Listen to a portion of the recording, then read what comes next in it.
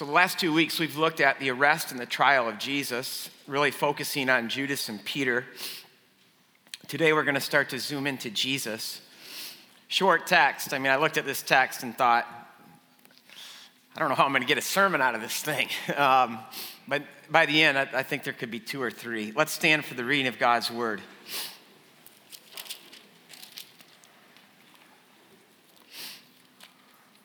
Starting at verse 19. Meanwhile, the high priest questioned Jesus about his disciples and his teaching. Jesus replied, I've spoken openly to the world. I always taught in synagogues or at the temple where all the Jews come together. I said nothing in secret. Why question me? Ask those who heard me. Surely they know what I said. When Jesus said this, one of the officials nearby, your text says slapped, hit him, punched him in the face. Is this the way you answer the high priest? He demanded. Jesus said, if I said something wrong, testify to what it is that I said wrong. But if I spoke the truth, why did you strike me? Then Annas sent him bound to Caiaphas, the high priest. This is our text for today. You can be seated.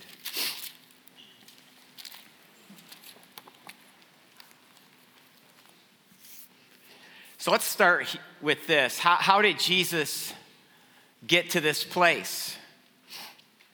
Who arrested Jesus? Let's just do this by way of review. John 18, verse 3 said, so Judas came to the garden, guiding a detachment of soldiers and some officials from the chief priests and the Pharisees. And they arrested Jesus. So Judas arrested Jesus. He was one of the co-conspirators.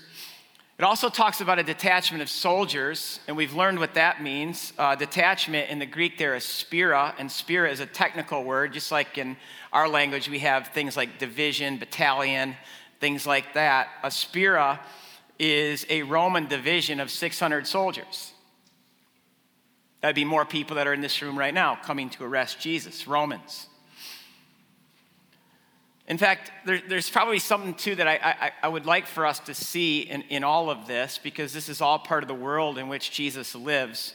I gave you something to put in your Bibles, a map of Jerusalem, what it looked like in the first century, but I know you guys don't have that, so I'll just show it to you on the screen right now. This is a reconstruction of what Jerusalem would have looked like in the time of Jesus, and up there in the red and blue, those circles are Annas' house and Caiaphas' house, where the trial takes place, and also the upper room where Jesus was with his disciples before all that happened. But the green square is what I want to draw your attention to, because there's a building. We're looking north. The big building, the big square, is the temple, the whole temple complex, the most beautiful building in the world at this time. Just north of that, if you see that is what is called the Antonia Fortress. Herod built that fortress to honor one of his best friends, Mark Antony, as a barracks.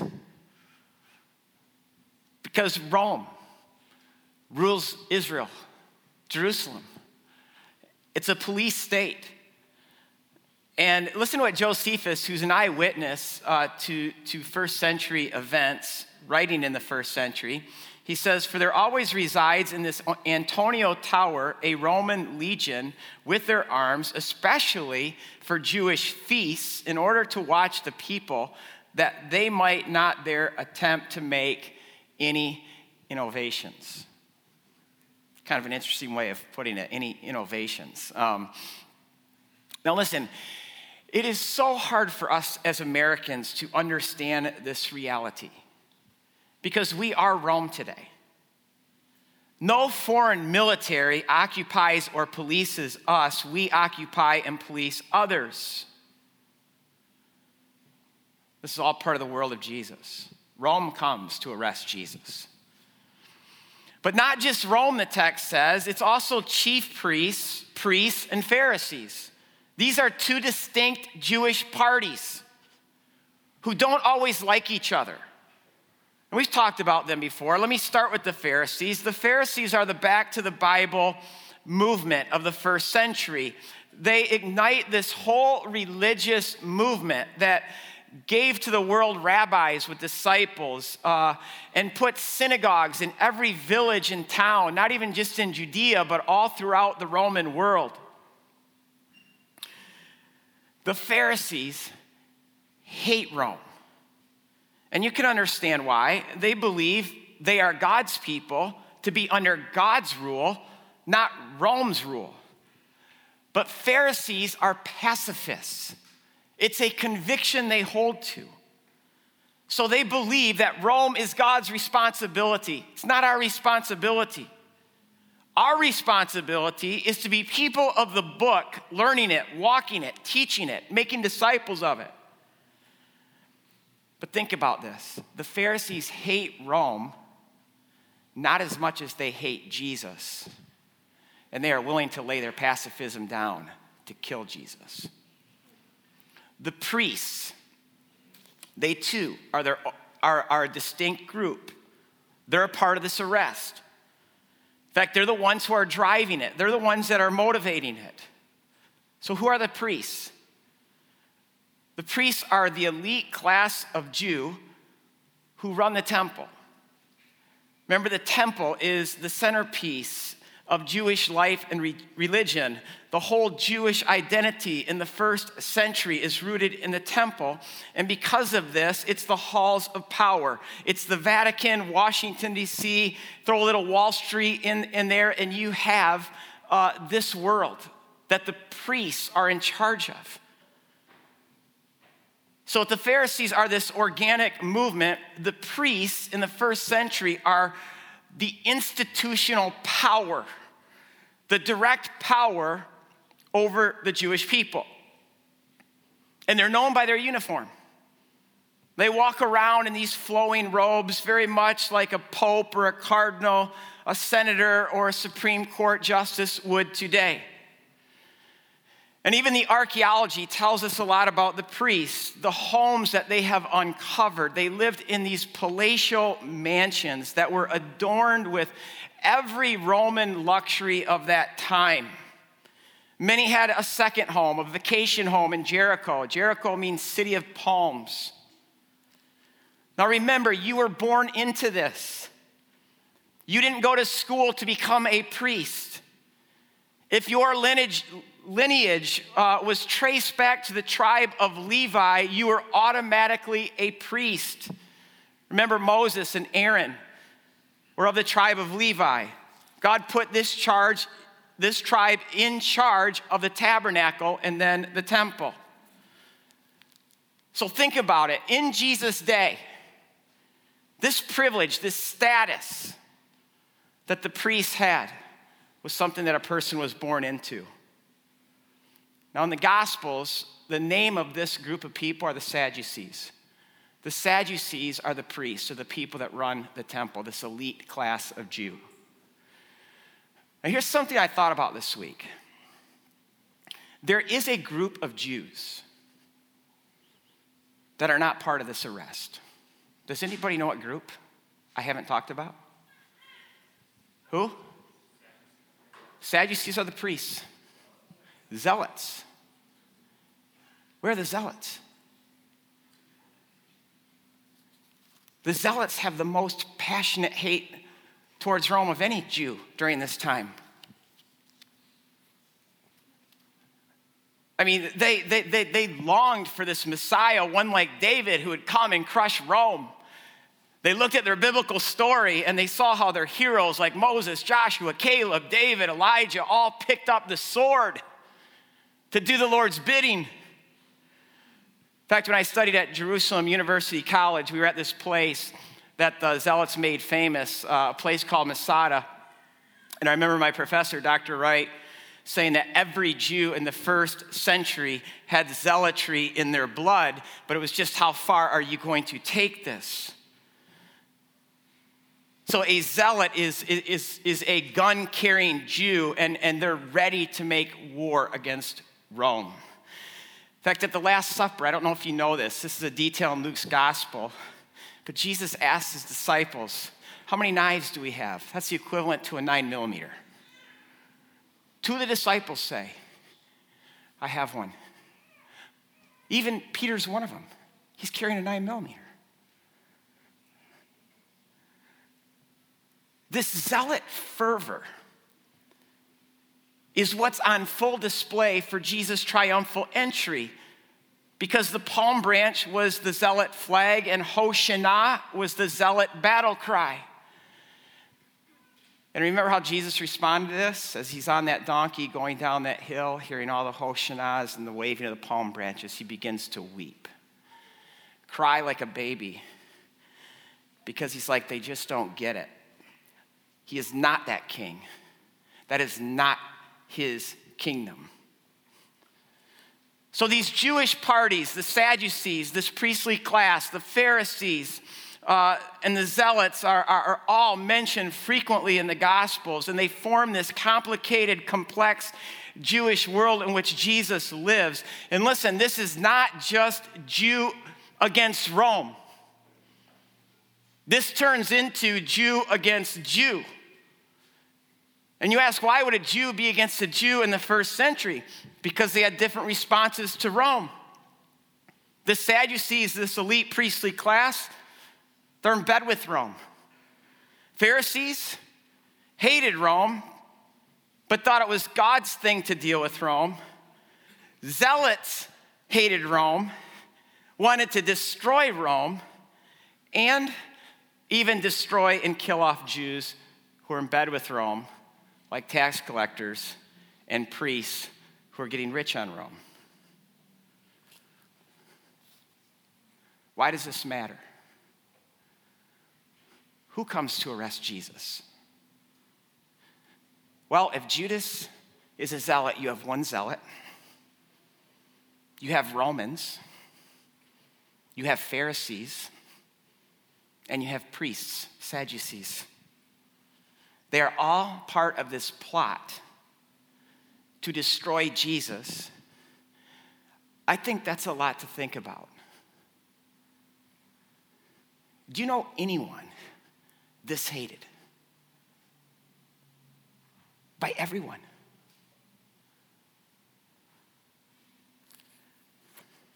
But look at verses 12 to 14.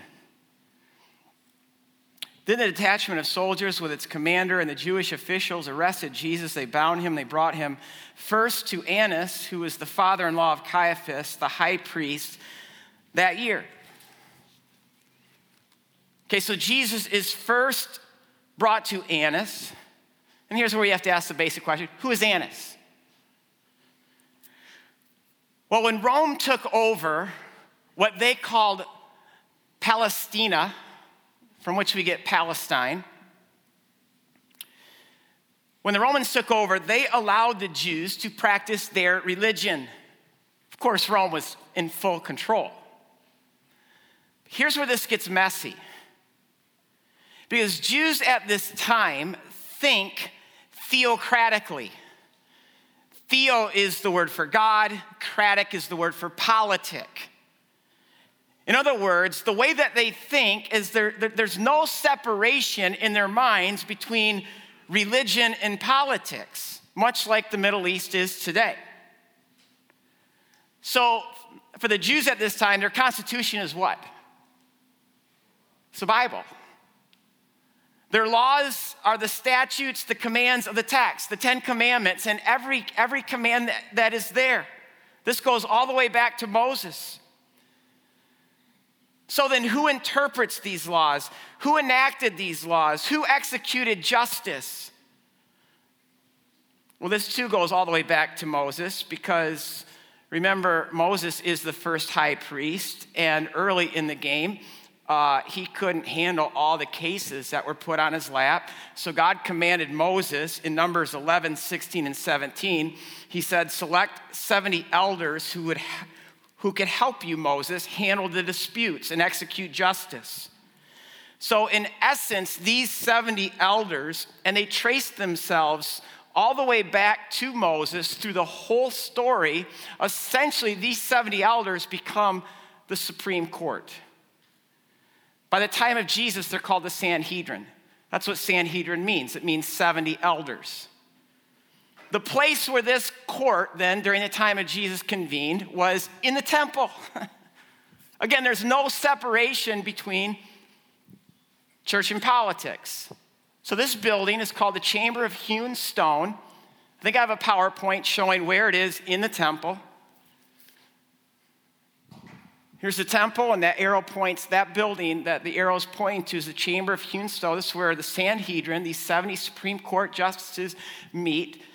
And then also you can see the interior as well. Now the high priest had Moses-like status.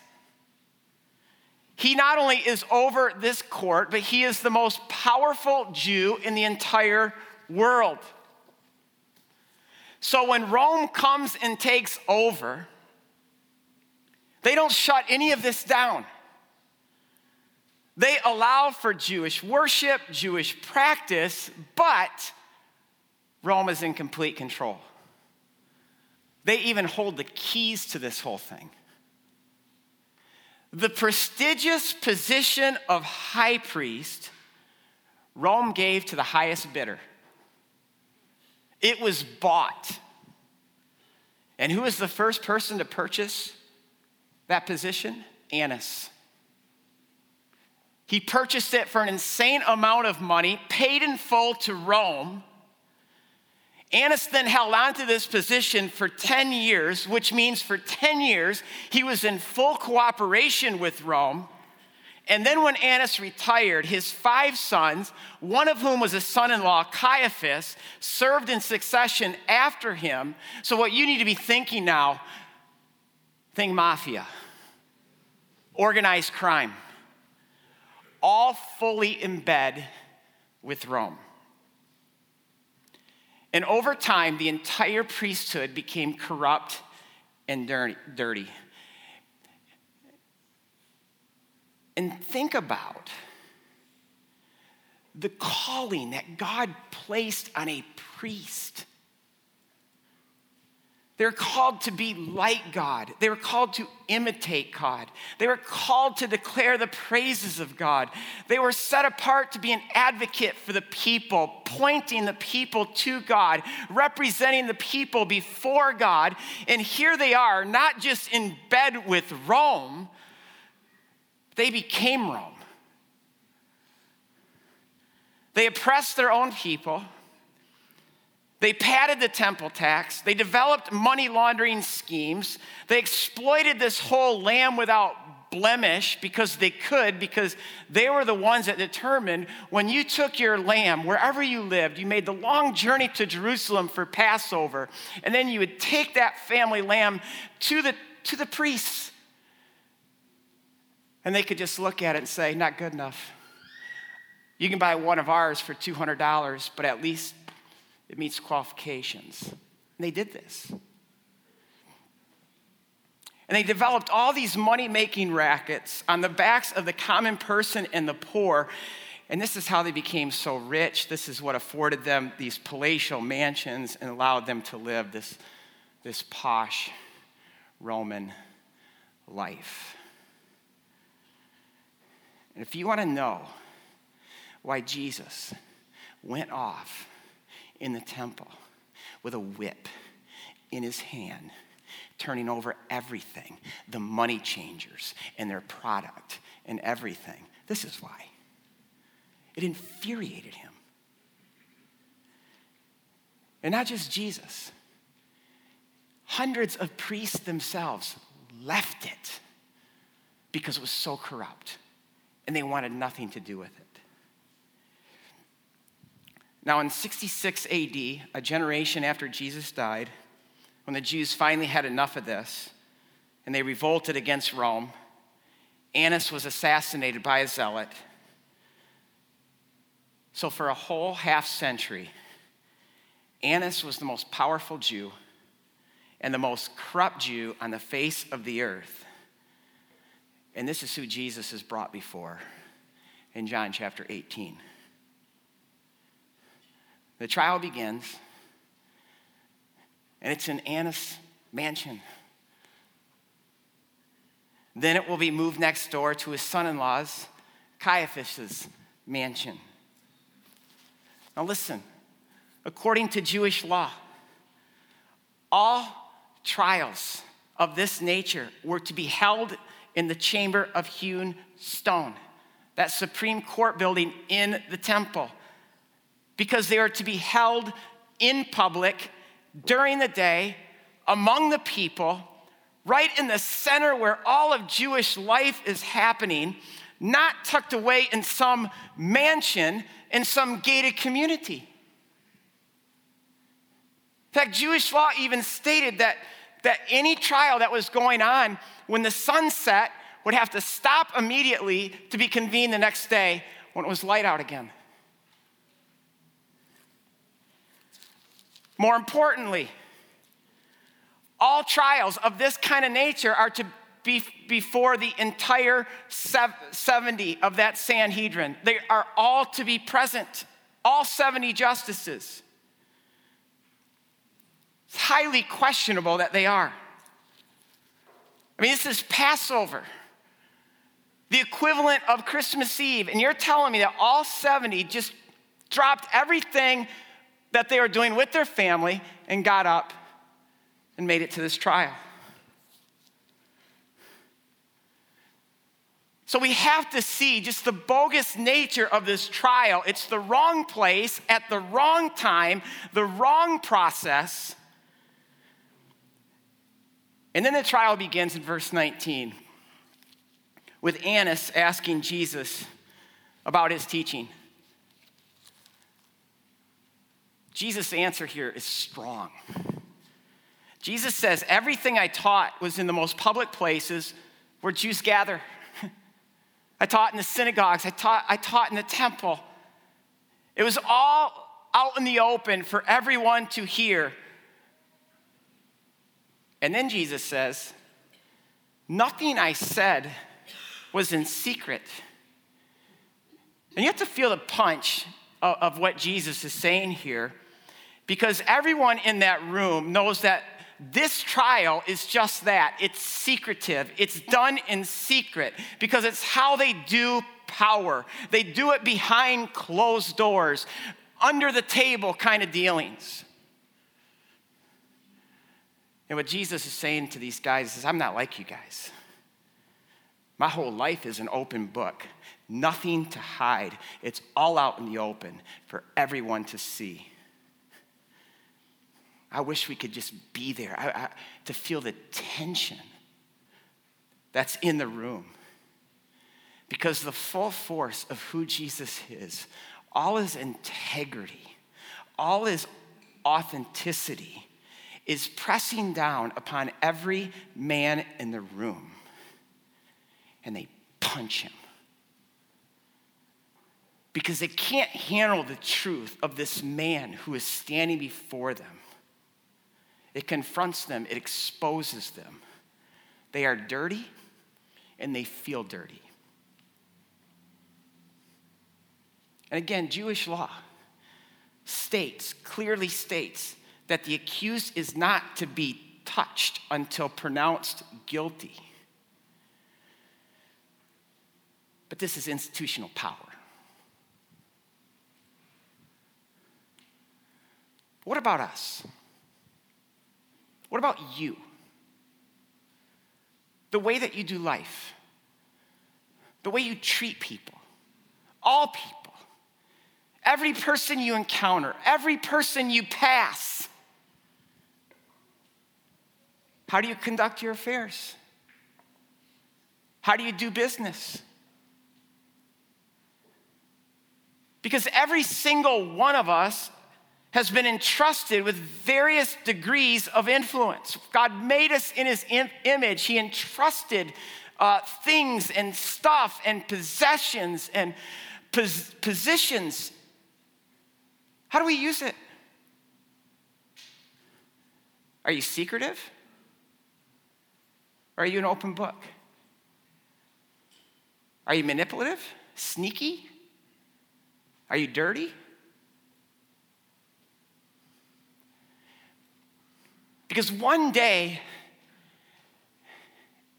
every one of our dealings will be exposed. All that we are, all that we have done, it will all be laid bare. Take time to read Luke 16 today, because Jesus tells a parable there about a rich man and Lazarus.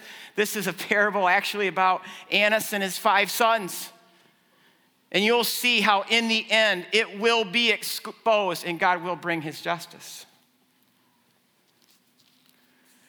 Look at verse 21. Jesus ends this. He says, "Why question me? Ask those who heard me. Surely they know what I said." You need to see what Jesus is asking for right now. He's just asking for a fair trial. Because again, according to their law, you need 2 witnesses to actually indict a person. This is stated in both Numbers and Deuteronomy. Can I please, guys, have a fair trial? But this trial is a total sham, because they have no desire to get at the truth. Annas and his henchmen are breaking every rule in the book, and Jesus is exposing this. Come on, ask someone who heard me. Get a witness in here, please. They will tell you. They will tell you what I said. They will tell you what I did.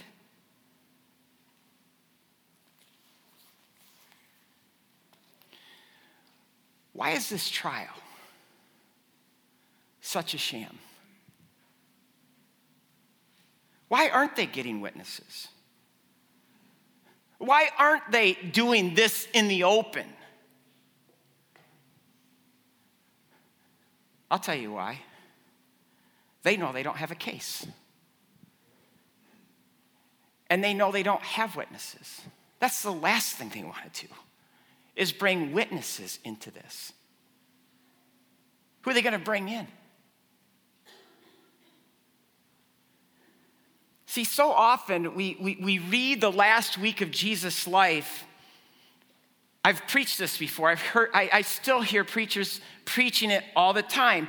They're like, how could the Jews one day on Palm Sunday hail Jesus as king, and then just 1 week later, all be shouting, "Crucify him, crucify him"? Listen, the Jews that hailed Jesus Christ as king on Palm Sunday, they're all sleeping. They just ate a huge Passover meal that included 4 glasses of wine. And it's 2 a.m. Trust me, they're sleeping. Why are Annas and his henchmen breaking every rule, doing this in the wee hours of the night on Christmas Eve? Because they want this over. This is why in just a matter of hours, when this thing goes to Pilate, they're going to demand of Pilate, don't just kill him, crucify him. They are the ones that are shouting, crucify him, which is more than kill him, it's torture him. Because they know what a Roman crucifixion accomplished. It instantly instilled terror in the masses. It shut everyone up. It shut everyone down. And any questions, any pushback that anyone might have, all they have to do is say, there's the cross. We'll put you up right next to him. Now, we all know where this whole story is going. We know that Annas and his cronies, that they're going to succeed. And the masses will slowly wake up. And before they can even drink their first sip of coffee, they will be hit with the rumor that Jesus of Nazareth is hanging on a Roman cross just outside the city.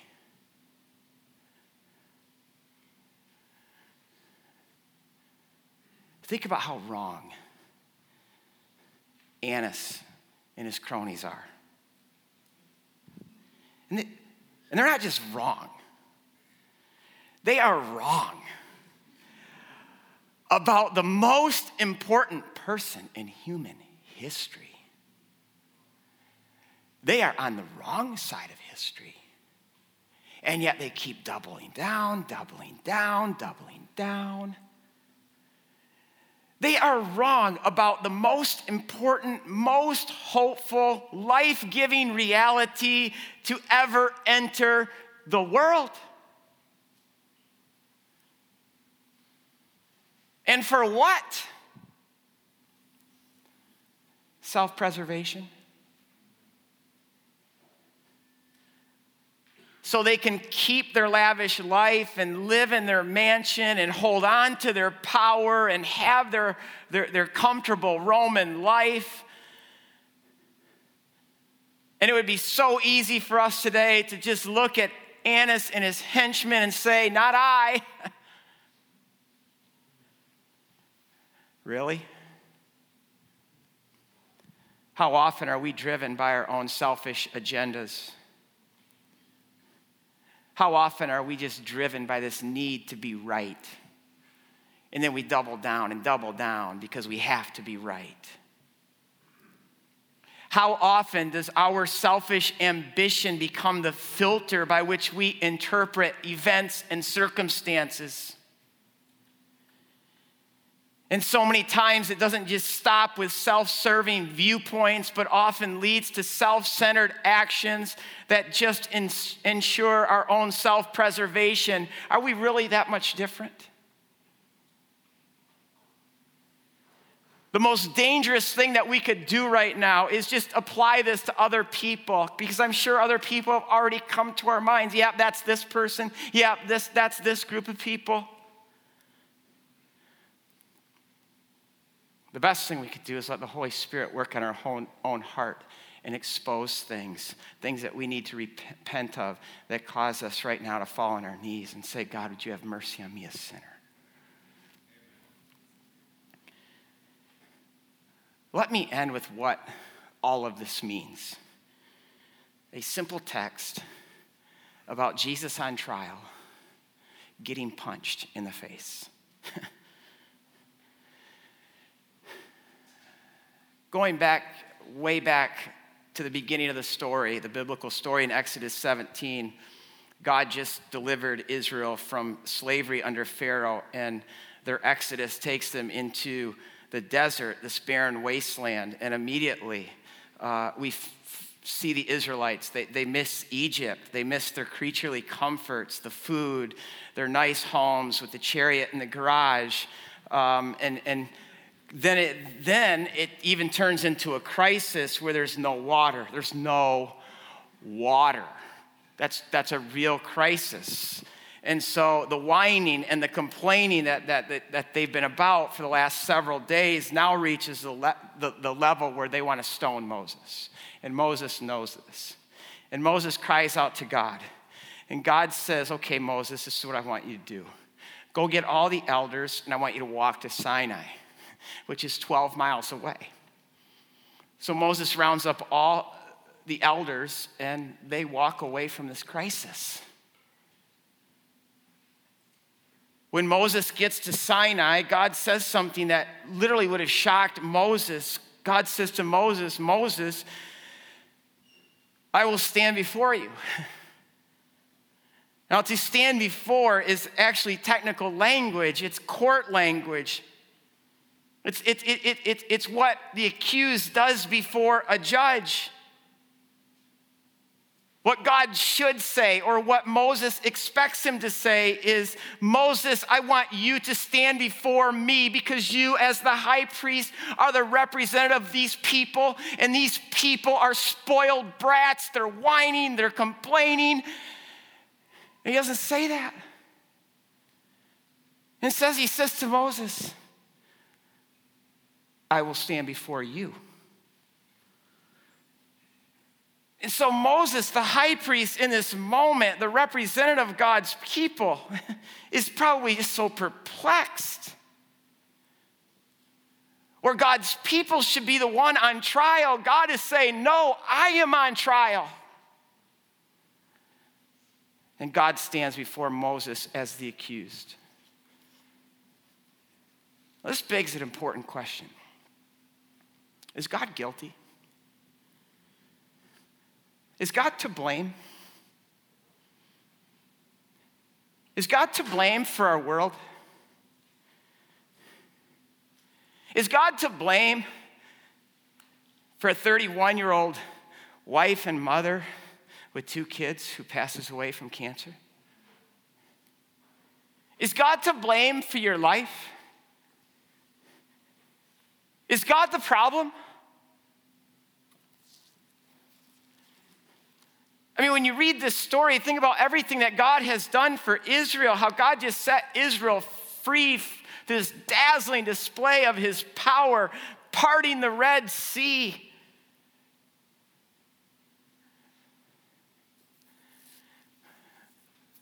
Well, this whole story gets even crazier because God says to Moses, Moses, that staff in your hand, that staff that has come to represent my finger, my power, I mean, that staff is what unleashed all the plagues of God's judgment on Egypt. God says, Moses, take that staff and hit the rock. Hit it, strike it. And Moses knew exactly what God was saying. He knew God was saying, Moses, hit me. Strike me with the staff. And Moses is probably like, God, you know I could never do that.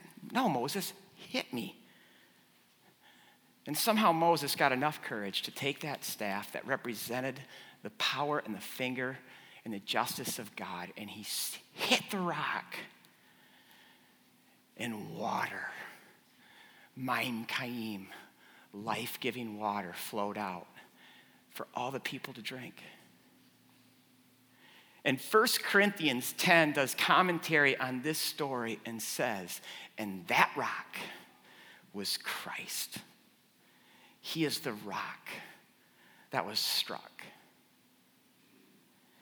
And now here in our text today, here is Jesus, the judge of the world, standing before the high priest, their Moses, as the accused.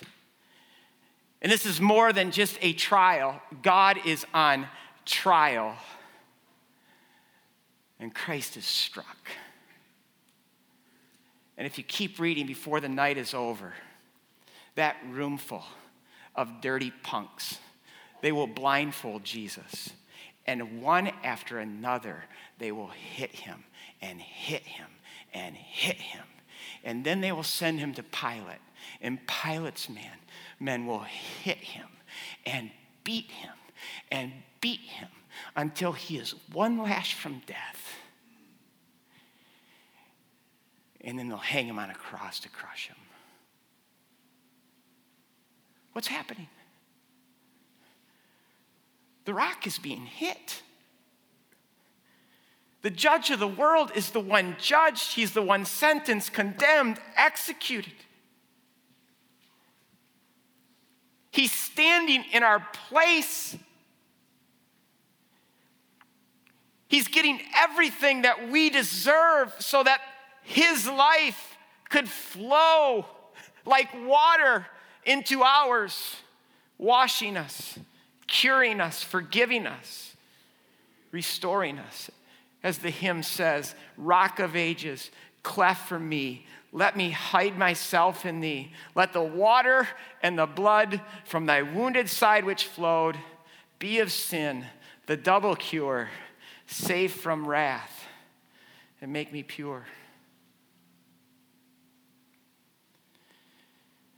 I mean, of all the biblical stories and images that point to Christ, you have the manna, you have the snake on a pole, you have the word, the tabernacling among us, you have the bridegroom, the new wine. This one right here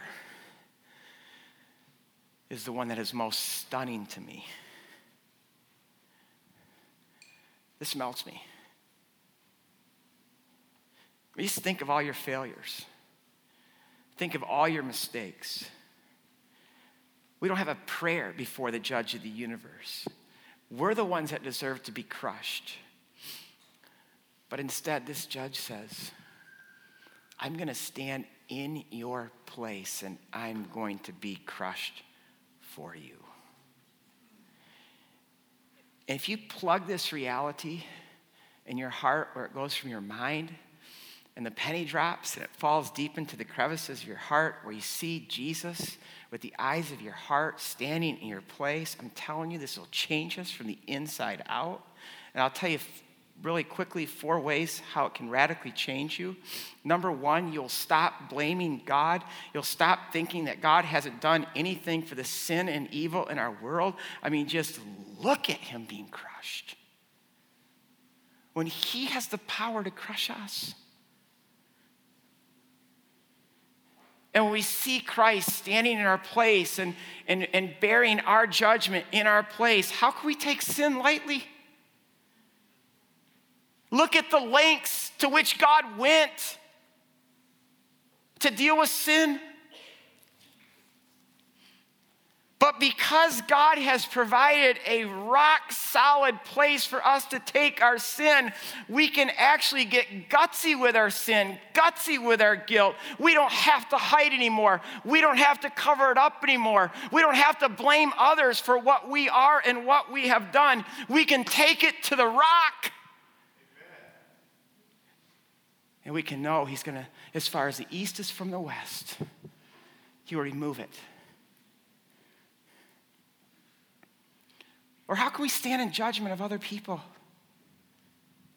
Christians have become so critical, so judgmental these days.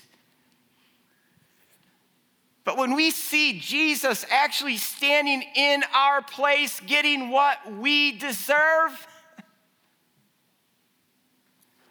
don't you see how this just kills the root of all of our critical, judgmental attitudes? It just kills self-righteousness. I can't say that I am righteous because I'm so good. I can only say I'm righteous because look at him. He's so good. And finally, if we see Jesus standing in our place, all the ways that we've been hurt, all the ways that we've been wronged, how can we not forgive? Look at him. Blow after blow. Nails, suffering, pain. Father, forgive them, for they know not what they do. That's the power to forgive. Spirit of the living God, would you open the eyes of our heart to see Jesus, who he is, why he came, what he came to be, to do. And God, that your Spirit could take that to our heart so that our heart could know, Jesus, you did that for me. This morning, if you just need to hear something like, there is now therefore no condemnation for those who are in Christ, because his body was broken, his blood was shed, he took our condemnation. I will be at the communion table if you'd like to take communion.